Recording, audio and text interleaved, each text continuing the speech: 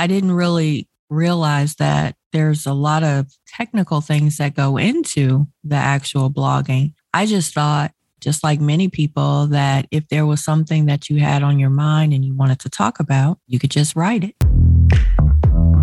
The We Pivot podcast is for you if you're a woman who has recently pivoted into entrepreneurship. You'll find digital marketing tips, trends, and strategies to help grow your business in today's digital world. Join Tona and Al Haywood as we have fun breaking down all things digital marketing. So sit back, relax, and enjoy the show. Hey, everybody. Welcome to the two-part episode 5 of the We Pivot podcast, The Art of Blogging. We are Al and Tona Haywood of HaywoodDigitalMarketing.com, where we help bring digital marketing clarity to women business owners around the world. Now, in episode 5, we're going to discuss two very important subjects that will aid in your blog success with search engines. In part 1, we'll give 5 SEO on-page factors that can affect your blog results rankings. And in part 2, we will give 6 proven ways on how to optimize blog content for search engines. Now, I do want to say this, although it is clear that blog content does contribute to your SEO, Google has many algorithm updates that can make publishing the right kind of blog content very tricky if you don't know where to start. Some blog ranking factors have stood the test of time, while others are considered kind of old school. So we're going to give a few of the top ranking factors that can directly and indirectly affect blog SEO. As a rule of thumb, take time to understand what each of these factors does, but don't try to implement them all at once, okay? They each serve a specific purpose and should be used to meet a specific SEO goal for your blog. So we're going to jump right in. Tona, you want to take the helm? Sure, I'd love to. You know, when I think about blogging, I remember back in probably 2017 when I seen a lot of people blogging, and I was reading a lot of different blogs done by people. And I didn't really realize that there's a lot of technical things that go into the actual blogging. I just thought, just like many people, that if there was something that you had on your mind and you wanted to talk about, you could just write it. Just jot it down. Just jot it down, type it up, and put it out there on the internet, and people would find it. But what I found is that is not the case. Sometimes when we're writing, we write about things that we feel that are on our heart to write about, but those might not necessarily be the things that your audience is looking for. So you really have to be strategic when it comes to things that you decide to write about and put out there so that it can get found. And some of the things that we probably don't think too much about, but Google does, would be dwell time. When you think of the word dwell, some people may think of dwelling as dwelling in a specific place, you know, a specific place that you dwell, a home or something like that. Well, in Google's case, what dwell time means is basically how long someone is staying on your site. How long are they reading whatever the article is that you have? And a lot of times with blog posts tend to get higher bounce rates because people read, or they speed read, or they skim. They may only skim just the headline or a couple of the titles, but not really engross themselves in it. So a lot of times individuals will get higher bounce rates, meaning that people aren't staying on your particular blog post for a long period of time, which to Google means that people aren't really interested in that particular blog, which can indirectly affect you in your blog post showing up to your specific target.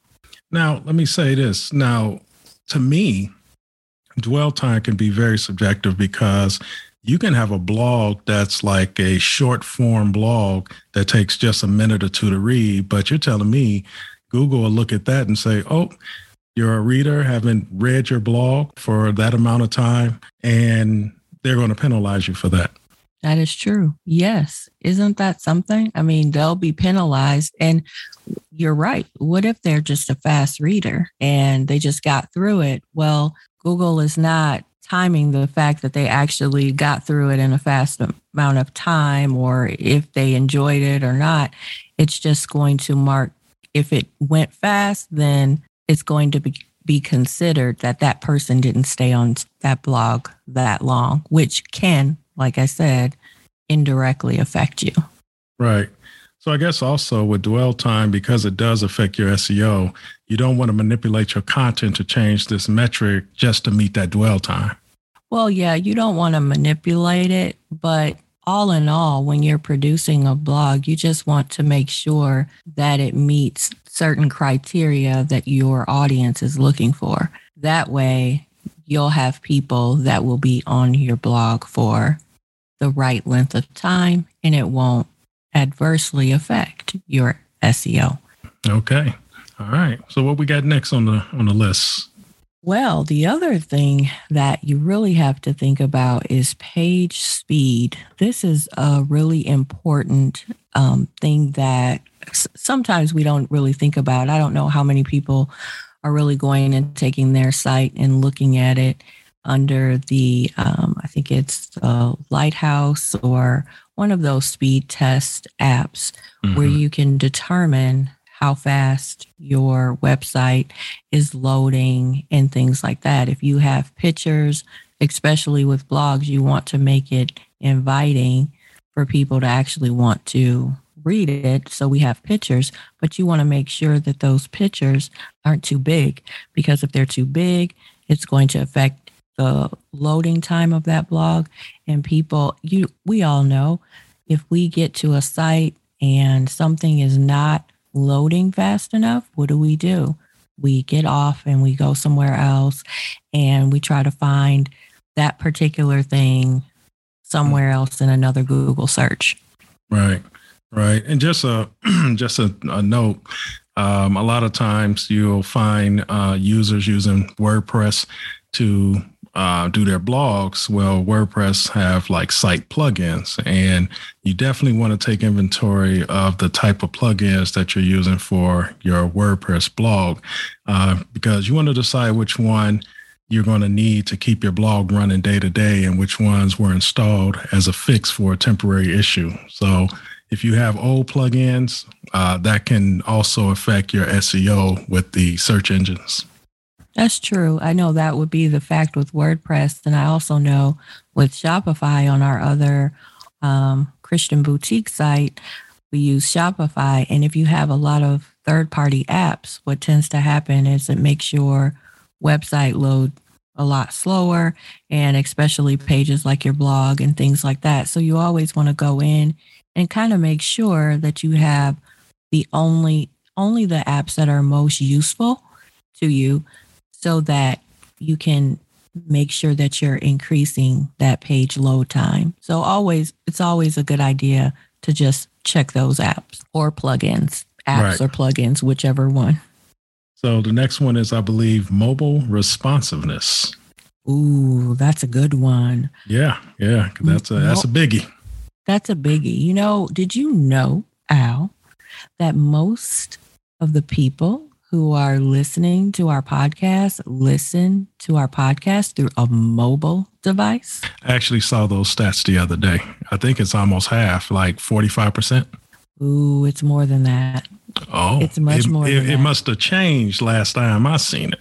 I think it did. It's much more than that. Most people are listening to our podcast via a mobile device, which means whatever they're listening through, if they're going through the Buzzsprout site or our website or Facebook or whatever, those sites have to be optimized so that people can get to the podcast quickly and so that they can start listening without any hiccups. Right. So that's the same with our, whenever you have a website and you have a blog and it's on, your particular website, you always want to make sure that it is responsive, mobile responsive, because if it's not, you will have people who will not be happy if you can't see everything, if some things are to the side or they're not formatted correctly. That will make your user not happy with utilizing your particular website. So they will veer off to somewhere else. Right. And then there's also Google Analytics if you want to keep an eye on how your mobile is performing, because Google Analytics is really, really good with giving the stats on that. Yeah, it does. You can also run a mobile speed test too, because you want to make sure your mobile site is fast as well. Because if it's not fast, people will get antsy and move on somewhere else. And Google will ding you. That's right. They will, especially if you have a lot of those things happening. Right. So our next one on the list is index date. Tona, what is index date? Well, basically, index date is where the search engine will index the information that you put out on the certain time that you put it out. So it basically will look at the specific content and when you published it, and the Google crawler will basically crawl your content and will basically assign it a specific index date. Now, when you're setting up your index date, because you can set that up with your blog, is it wise to take existing blogs and let's say you had something that you wrote about in 2021 and you want to repurpose it in 2022? Does Google kind of take that in consideration as like new content?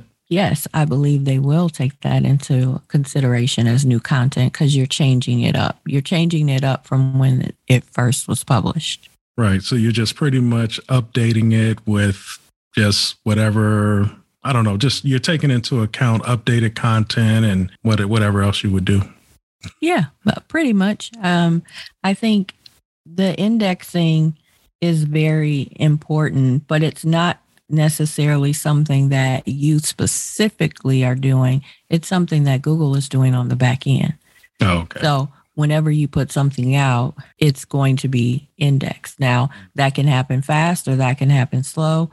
There's ways to do it manually, but all of your items that you're putting out there will be indexed. Good deal. And our last one, number 5, recent data. Basically, recent data, I feel like it seems as though it kind of goes into the same thing as indexing. When you're indexing, you're putting out stuff, you have a specific date that you put it out, Google is going to index it.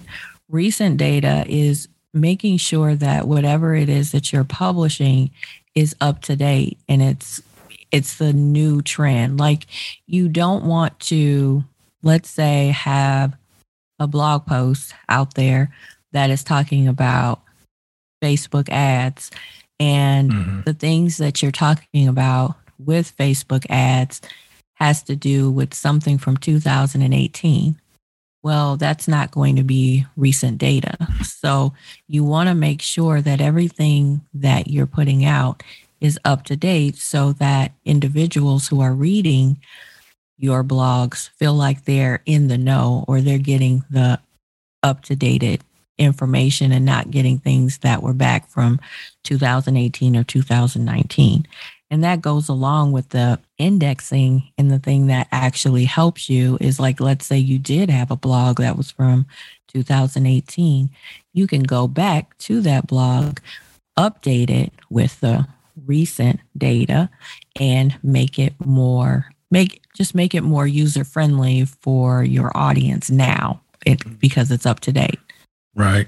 And I do want to add that if you link out to a credible site that's related to your blog, that would also tell the search engines that the type of data that you're presenting is definitely relevant to your readers. And search engines are going to give you a positive for that.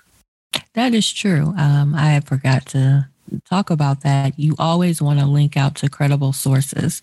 Not sources that might be spam or that don't have a high authority score. You don't want to do that, but ones that are actually relevant to what you're talking about, that definitely helps you. Okay. I like that. Tona. So that ends part 1 of the art of blogging. Tune in to part 2.